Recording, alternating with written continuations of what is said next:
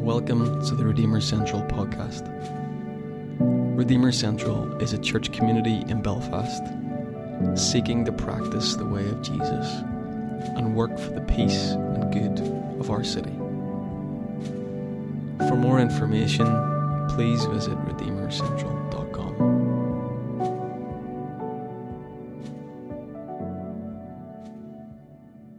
We're still in this series here in Redeemer, Liberated by Love, and we're kind of extending that a bit more. And this morning we're going to look at another encounter with Jesus in the Gospels. So if you've got a smartphone app or you've got a Bible, it'll come up on the screen behind you. We're going to dive right into what is one of my favorite, in fact, I would say probably my favorite passage of Scripture, which is John 21. And I'm going to set it up just before we read it. So basically we have this story, another encounter here at the end of John. Let's see. Yeah, will it persevere? Keep going. Simon Peter. Let's talk about Simon Peter for a minute. Simon Peter was the leader of Jesus' band of co-conspirators. We'll know about Peter, hopefully. One of the three closest to Jesus. He is who this story centers around in John 21. We're going to look at him this morning. And he spent 3 years of his life following this wandering rabbi from Galilee, Jesus, around. And he'd come to learn and come to see that this wandering rabbi from Galilee actually, in fact, is God's chosen one, God's sent one, the Messiah, the one whom Israel and God's people had been waiting for. And they'd experienced life together on the road, and they'd witnessed many miracles and healings and teachings and sermons, and they'd had hundreds of meals together and shared stories and dreams of what this kingdom of God would look like, what was going to become. Do you want to join me and we'll have a wee preach together? I think this guy could do, yeah, let's do it. At the beginning of Holy Week then, I mean, it's all going so well, and about 3-4 weeks ago we actually celebrated Easter, and we had Palm Sunday the week before, which was the start of what we know as Holy Week, where Jesus, he goes down to Jerusalem, he makes his descent from the Galilean region and goes down into the big city at the time of Passover, and there's this real expectation. We know he got on the donkey and he does this great entrance into Jerusalem, which is kind of a parody of power, as opposed to Pilate, who would have come in all his pomp and ceremony, which, if we've been watching our TV screens over the last few days, we'll know that coming in on a donkey is a little bit more humble perhaps and different, and maybe than what we might imagine Pilate would have come into Jerusalem. And I guess the disciples they're thinking, we've come to our big day. They're probably thinking about something as grand as what we might have seen yesterday on our TV screens. And people have probably thought these guys are crazy. They've written off 3 years of their life. Some people will think they've been crazy following this rabbi. And they're thinking, now's our time to show everyone that Jesus is going to come and he's going to take his throne. There's this expectation that's been building and building and building, and they go down right to the center of the Jewish world, right to the center of the world, we might say, to Jerusalem, and Jesus is going to overthrow the rulers of the empire. And he's going to take his throne just as God had promised, just as the prophets of the Old Testament had promised. This holy takeover, this righteous rebellion, 3 years in the making, was going to happen. And what the teachers of the law and the prophets had spoken about was going to happen, except it didn't quite play out, as we know, the way that we thought. And what actually ended up happening that Holy Week was a series of disappointments after disappointments for those merry men and women of Jesus, following Jesus, the disciples, letdown after letdown, because we know Jesus was betrayed, arrested, mocked by the crowds. He was called a blasphemer. He was tried in a kangaroo court with no defense. He was sentenced and beaten to within an inch of his life, trailed outside the city, and subjected to the Roman emperor's death row execution method of crucifixion. And all of the hopes of this motley crew of disciples were squashed. All those hopes were really just destroyed after 3 years following this wandering rabbi from Nazareth. And what was it all for? What was the point of all of that? And in the midst of it, we find Jesus' followers and his friends scattered. They kind of go into hiding. Some of them go into their homes or go stay with, they just disappear off the scene. And Jesus has been crucified. And some betray him. Very few stood by Jesus. And many were distraught. And we know the story of Simon Peter, the leader, who's standing around this charcoal fire on the night that Jesus had been arrested, just before he was put to death. This leader of the uprising, Peter, he's a strong fisherman. He's a leader. He's an assertive, maybe impulsive kind of leader who loved Jesus, finds himself around this charcoal fire being questioned by people. Are you one of the disciples? And the great Simon Peter denies Jesus 3 times that night. And he was at his lowest point after that. He just betrays his friend, Jesus, the one whom he's really closest to. There's 3 of the disciples really close. Peter was one of those. And the dream is over. Letdown after letdown. And then Peter himself lets down his Lord. He denies him 3 times. And fast forward 1 week. 1 or 2 weeks, and we're in John chapter 21, which is my favorite passage of Scripture, because things have changed in that time, as we know. Jesus is risen from the dead, which is it is an amazing thing has happened, and the disciples are ecstatic as we read this particular chapter we're going to read now. The dream was not actually over at all, and Jesus is actually alive. But today we're going to think about Peter. We're going to think about Peter because Peter, in the midst of this, his future is still so uncertain. Because imagine how Peter will have felt. Ecstatic that Jesus is alive. Confused about what it all meant because it didn't play out like a coronation. It played out like an execution. And then a resurrection. But most of all, Peter is weighed down by his own failure and also just a real heavy sense of disappointment. He's full of mixed emotions, which I'm sure many of us can relate to, because sometimes life's just not straightforward at all. We don't just feel one way. There's mixed emotions. And Peter, despite Jesus being alive, and he's appeared to them twice at this point, we followed one of those on the Emmaus Road, which Stephanie spoke about 2-3 weeks ago. I'm sure in his mind, repeating over and over and over again, was the events of that night in the city of Jerusalem, and how he ended up around this charcoal fire, and how he ended up really doing what Jesus had predicted, and how the rooster went off, and how he was taken back, and he let down his Lord. And he'll have been wondering, what does my relationship look like now with the risen Jesus? And we do remember, of course, all 4 Gospels tell how Jesus at the Last Supper turned to Peter and predicted what would happen. Jesus said, you will deny me and the rooster will crow. And that's indeed exactly what happened. Peter actually goes out when he does the denial and the rooster crows. He goes and weeps bitterly, because it all floods back to him, the meal around the table with Jesus, and he told me this would happen, and it's happened. Heavy, heavy events that are really, 1-2 weeks later, Peter's still carrying, I imagine, but also mixed in with Jesus is here, what does it all mean?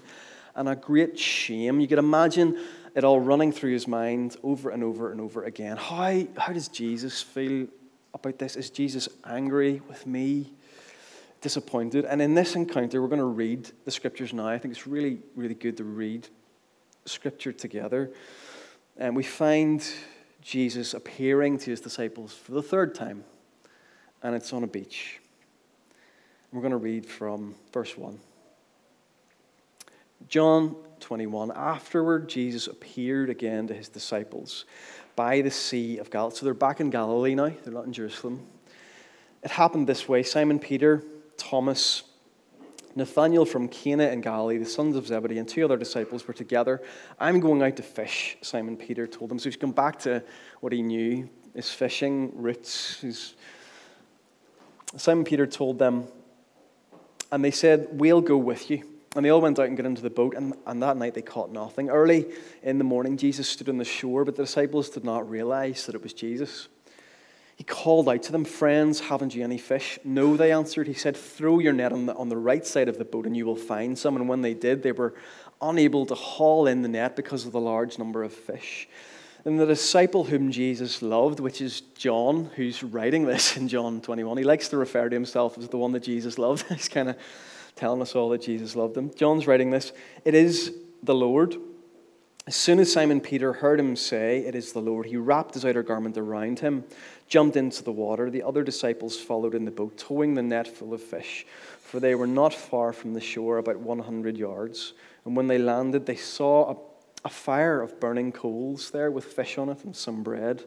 And Jesus said to them, bring some of the fish that you've caught. So Simon Peter climbed back in the boat and dragged the net ashore. It was full of large fish.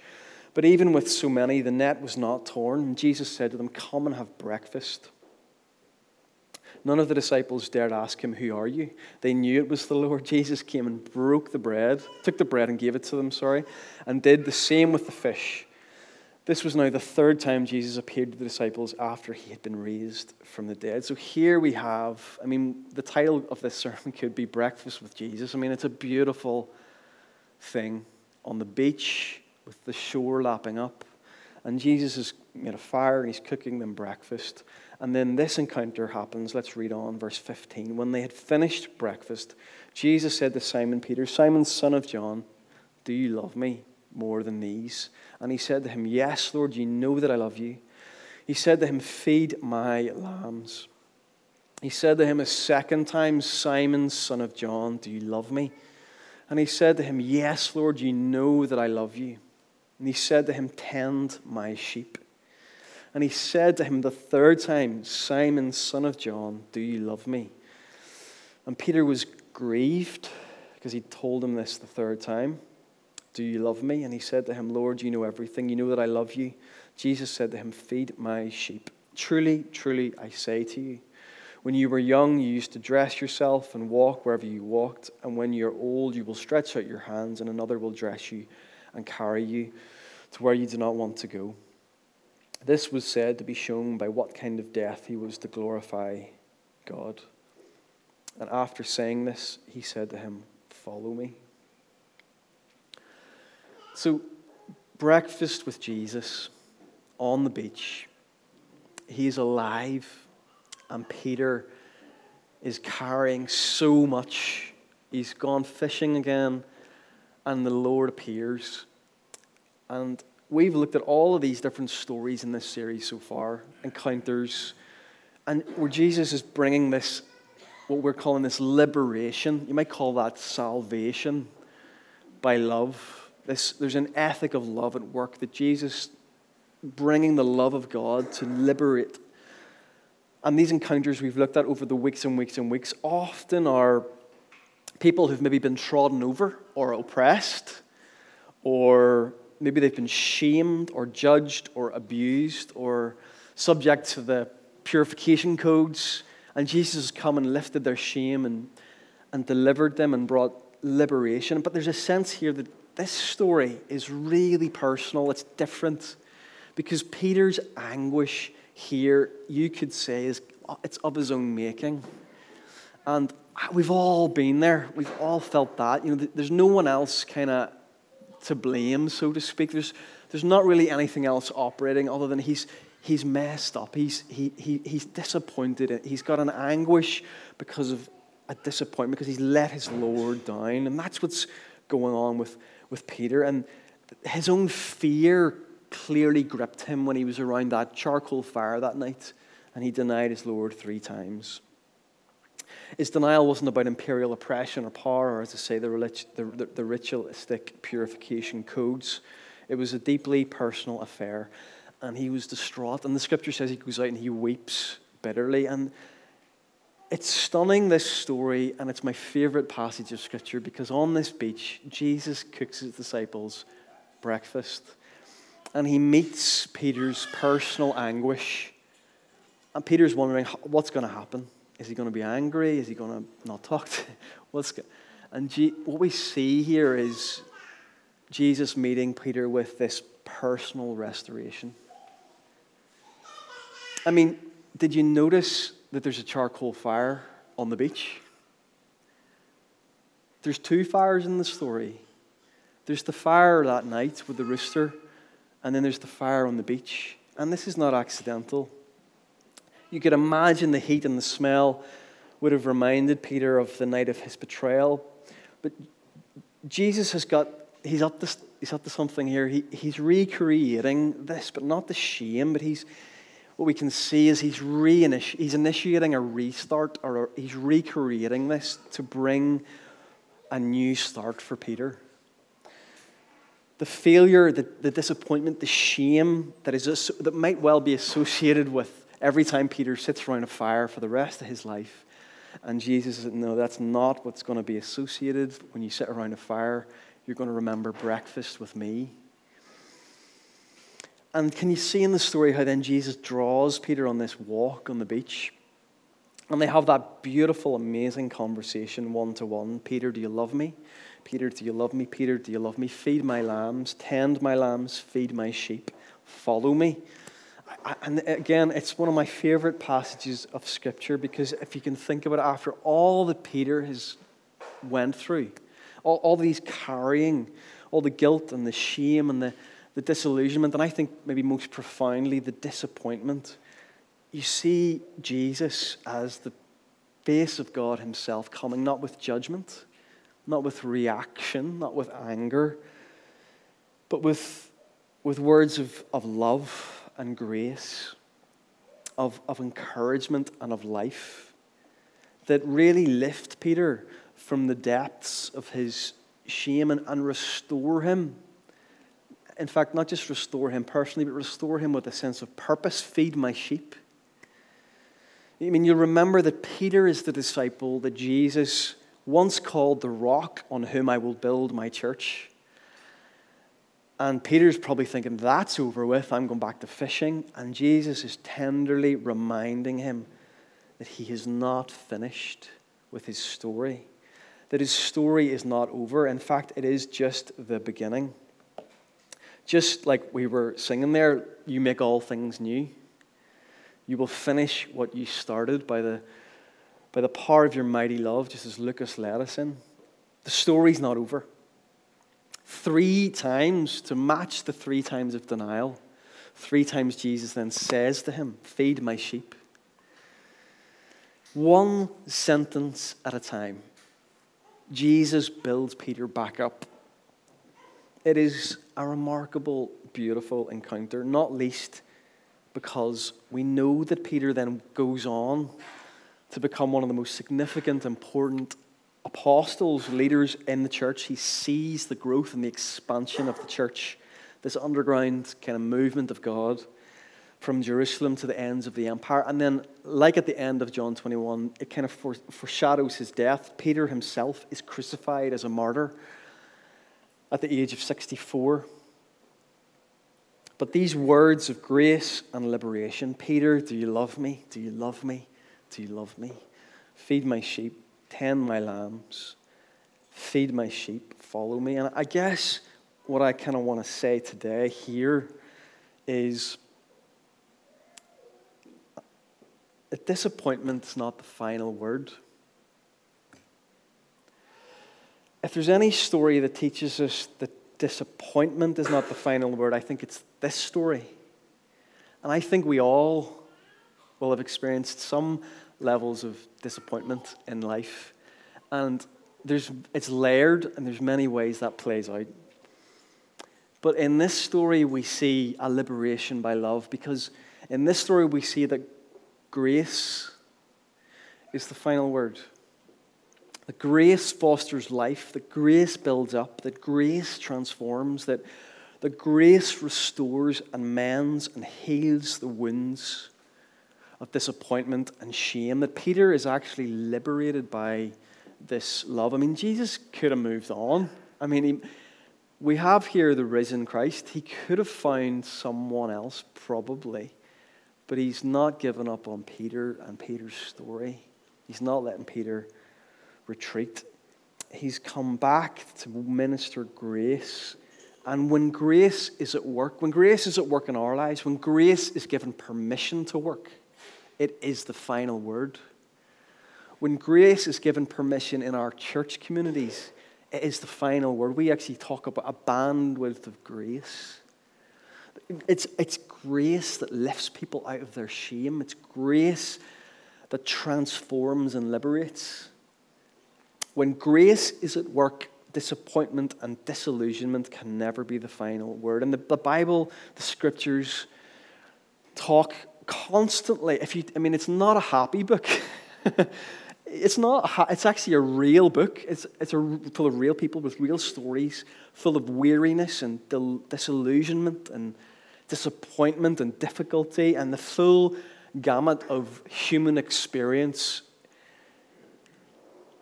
Setbacks, letdowns, things not going to plan, betrayals and failures and expectations never reached, big and small.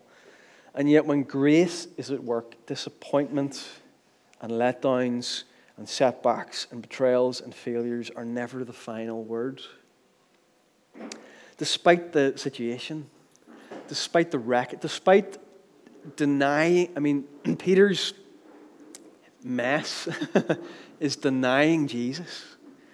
It's not a small thing in that sense, but there's this beautiful personal restoration. And it just reminds us, I think, of God in Christ, who is putting this world back together piece by piece, is committed to personal restoration of us piece by piece. And if that means lighting a charcoal fire and cooking us breakfast and going for a walk on the beach with us and reminding us of who we are, Jesus does that. There's a sermon just in relational health and communication and friendship just right there. Never mind anything else. Because the Lord never gives up on us. And He never gives up on any of you in this room. He never gives up on me. He is constant. And He is faithful, like we were singing about today. And love will win. Love wins. The end of our story, as we know, is that love wins. That one day this world will be remade new. Shalom, the kingdom of God, will reign. There will only be one king, and His name is Jesus. I think that's what Romans 8 is getting at when it says, and we know that for those who love God, all things work together for good, for those who are called according to His purpose. I think that's what that's really getting at, is that the Lord is at work bringing His kingdom and bringing His shalom. And yet, you and I know that we live in a broken world, and we have all sorts of fears and disappointments and disillusionments. I love this quote from Martin Luther King, which says this. Maybe it'll come up on the screen. There can be no deep disappointment where there is no deep love. And often we can grow disappointed or disillusioned because we care. It's easy to not care. It's easy to just not risk. It's easy to stay fishing and not follow the wandering rabbi from Jesus for 3 years. But there's a deep love. I love that quote. The truth can be tough, and disappointment is real and can come, and expectations can be dashed. And yet what we have in our gospel, in the gospel of Jesus Christ, is that grace heals and grace mends. And grace heals wounds, and grace mends. Martin Luther King says, we must not accept finite disappointment, but never lose infinite hope. I love that too. I think there's a role for us today, Redeemer, this morning, today. There's a role for us, I think, from this story, just to look at Jesus' example as the church, as brothers and sisters, simply just about the importance of encouragement, the importance of words of life, the importance of putting an arm around a brother or sister and ministering grace to one another, and the difference that that makes. And I know that there will be a myriad of stories in this room where someone has just said just the right thing at the right time, or maybe they've not said anything at the right time. You get what I'm saying? And there's grace, because too many people have too many opinions and are jump into, and you've experienced the touch of grace, and it is grace that changes us. The community of God, the church, should be, and it often isn't, because hey-ho, guess what? One of the sources of our disappointment and disillusionment can even be the church itself. The community of God should be, asterisks, as we follow the Lordship of Christ, an environment where we can step in and follow Jesus' example and build one another up with words of life and love and grace. 1 Thessalonians says this, so speak encouraging words to one another, build up hope, so you'll all be together in this, no one left out, no one left behind. I know that you're already doing this. Keep on doing it. I love that from the Message. Followers of Jesus, we're called to be. This is kind of what we're called to. We're aspiring to be. This is what we hope. This is where we move toward. Being a community where we foster environments of life, not fantasies of denial, but real life in all of its myriad of human experience, from the highs to the lows. The household of God is a community that seeks the well-being of one another, that love one another, that build up one another selflessly with words of life and encouragement and affirmation. Galatians 6, bear one another's burdens, so fulfill the law of Christ. Proverbs 12, anxiety in a man's heart weighs him down, but a good word makes him glad. Colossians 2, that their hearts may be encouraged, being knit together in love, to reach all the riches of full assurance of understanding and the knowledge of God's mystery, which is Christ. In this community today, this morning, right now, there will be people who really need encouragement. There will be some of you today that you need an encouragement. Just an affirming, truth-filled word, or a timely word, a God-shaped word, a spirit, and some word of life. Week in and week out, we come together and we carry all sorts into the room with us and all sorts through our lives. And it is these words of life that can sustain us, grace that transforms us. And there are people in this room who have a real gift for encouragement. There are people who are really good at this, and some of you will know them. I want to encourage you to continue to speak out words of encouragement, to exercise the gift that God has given you, to speak life, to speak words of life, that we may be a community of encouragement and affirmation. But I kind of wanted to take this a little bit further just as we kind of come to the table this morning, and I suppose I just wanted to share just a little bit of my own experience and maybe speak to some of the ways that disappointment can affect us. And I'm not a Peter type leader. I'm the reluctant type leader.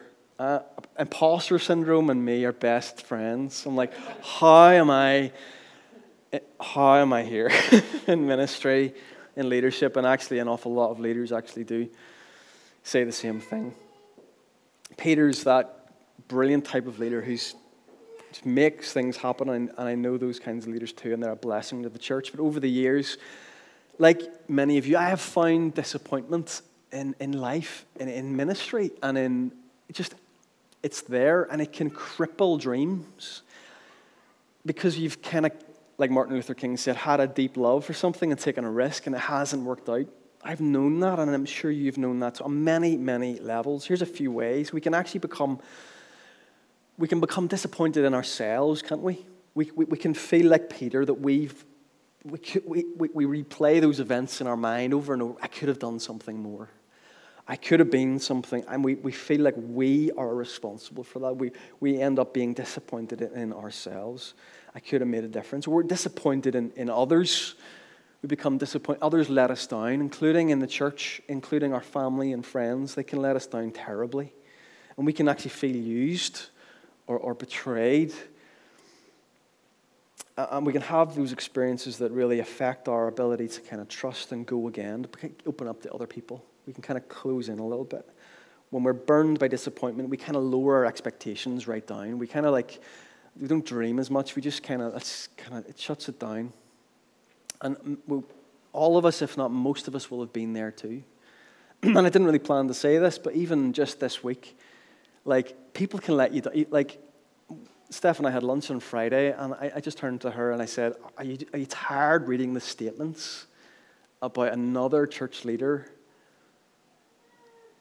And there's an investigation going on about Mike Pilavachi and Soul Survivor, and that has to take its course, so I'm not going to say anything about that. And many of you maybe won't know who that is, but it's not even just in the church. Leaders in general, right across different organizations, we get let down, we get disappointed in people, and actually, when we're sober about it, we go there by the grace of God, go I. But a lot of the time, we're really angry and we're really bitter and we're disillusioned. In fact, I was texting some people in this community over the weekend and texting friends around the world about this, and they actually know people involved in some of that, and there's just such a great disappointment.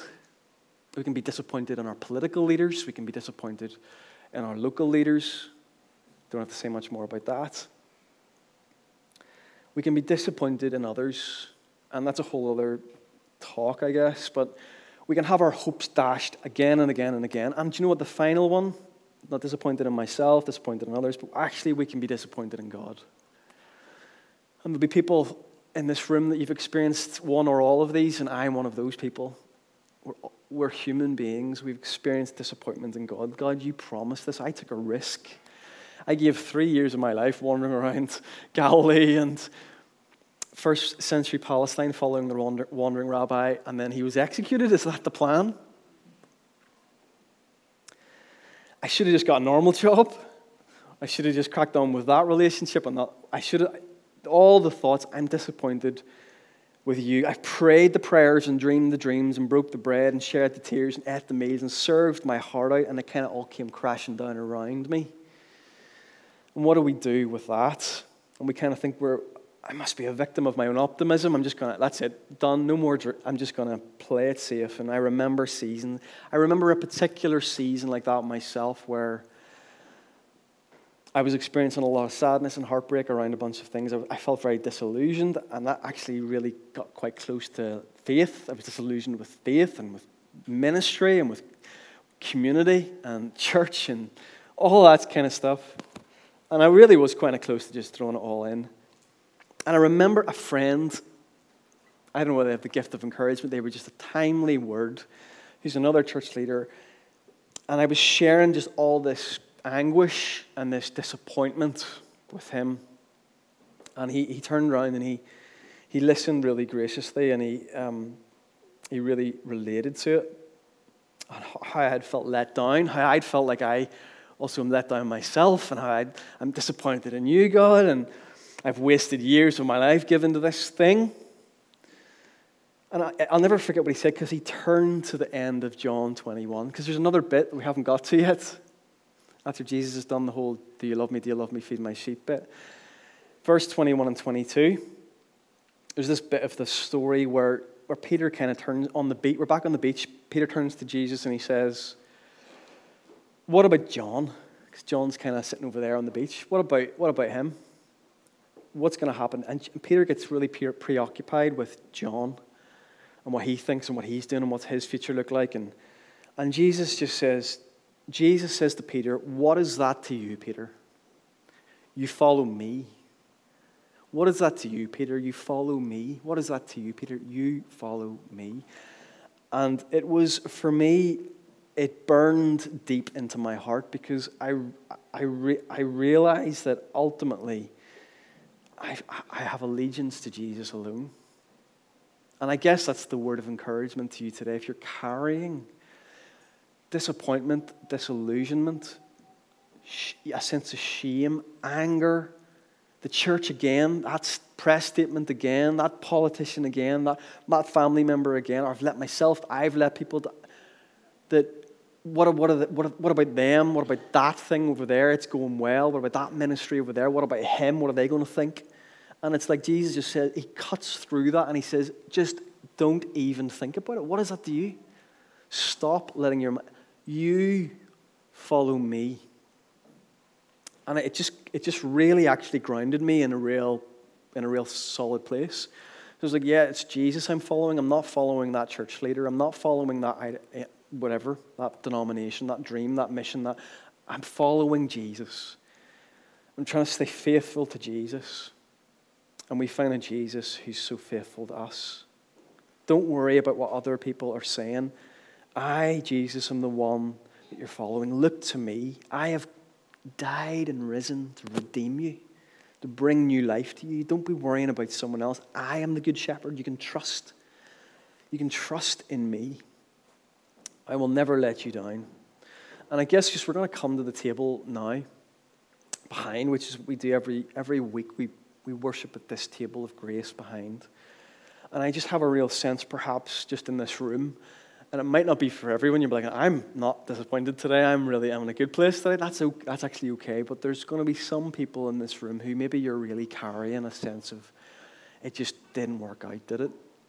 Or you're really disappointed. It might be really small. It might be like very focused on a relationship. It might be like quite a significant big thing. It might have led to some big life changes for you. Some sense of betrayal or disappointment or letdown, just like the mixed emotions that Peter was experiencing. And I just want to encourage you to come to the table today and just meet Jesus again. Taste of grace. I started seeing a spiritual director about a year ago. I was going to see a lady on the York Road she's a spiritual director to a lot of different priests and ministers right across the city, Protestant, Catholic. She trained in Ignatian spirituality by the Jesuits and all of that. She's a really lovely lady. And I go once a month and I sit in the chair and it's funny. We don't, because she doesn't say anything. We literally sit in silence. So you have to break the awkward silence. And spiritual direction, if you don't know about it, it's really basically it's different from therapy and counseling, which I'm a huge fan of. But it's really trying to say, where's God in your story? And there's been a few occasions over the last year or two where I have kind of come into that room feeling like disappointed, heavy.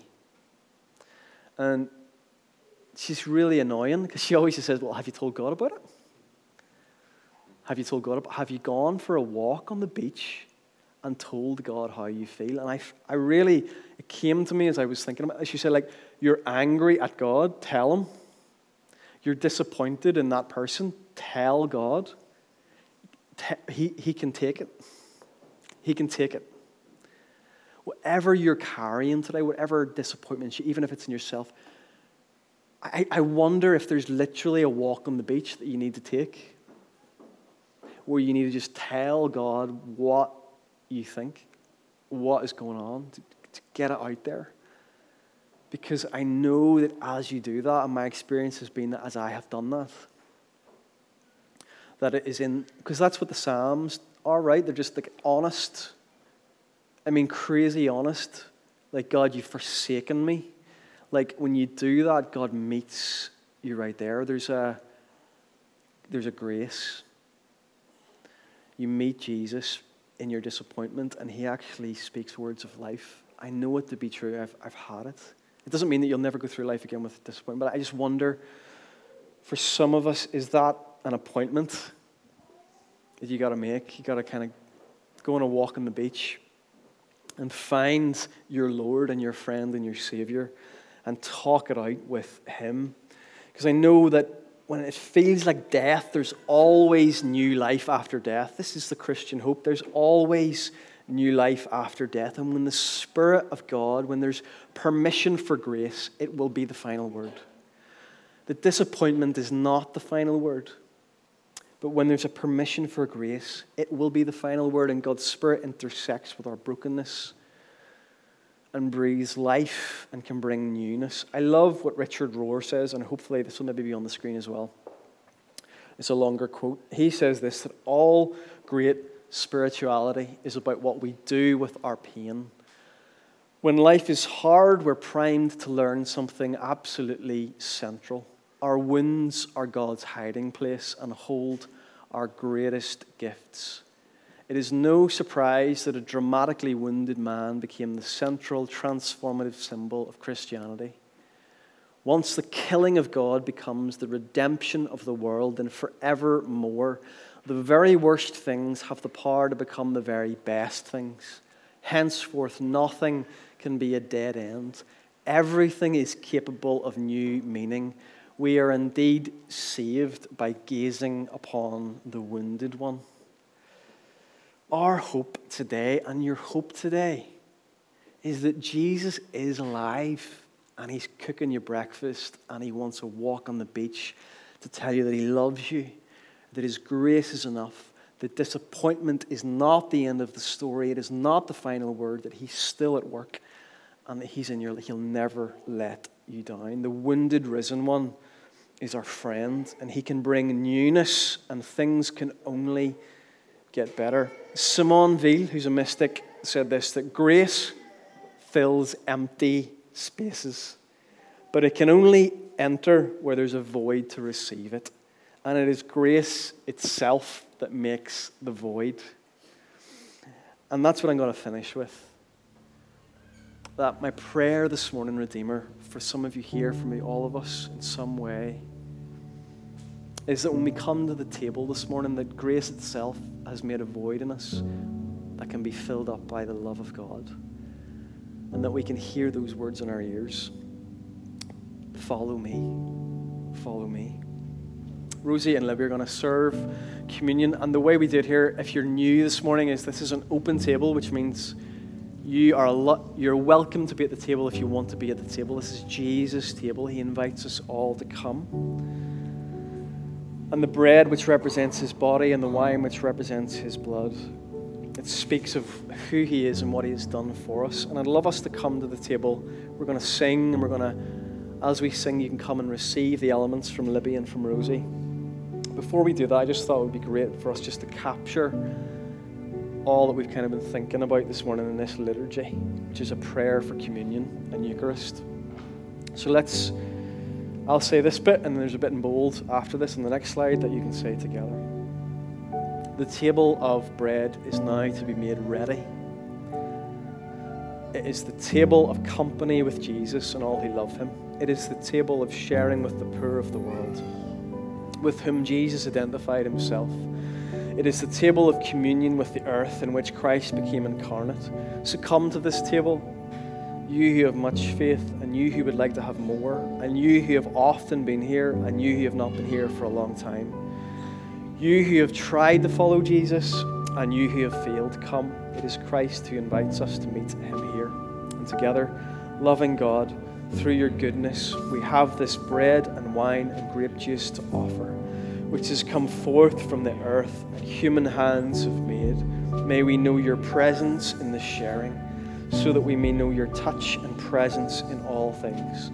We celebrate the life that Jesus has shared among his community through the centuries and shares with us now, made one in Christ and one with each other.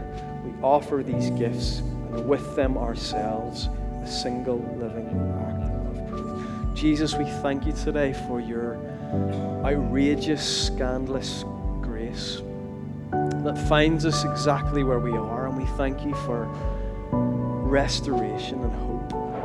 And Lord, we just pray today that we would not only receive your grace, but minister it to one another. And may you have your way in this place.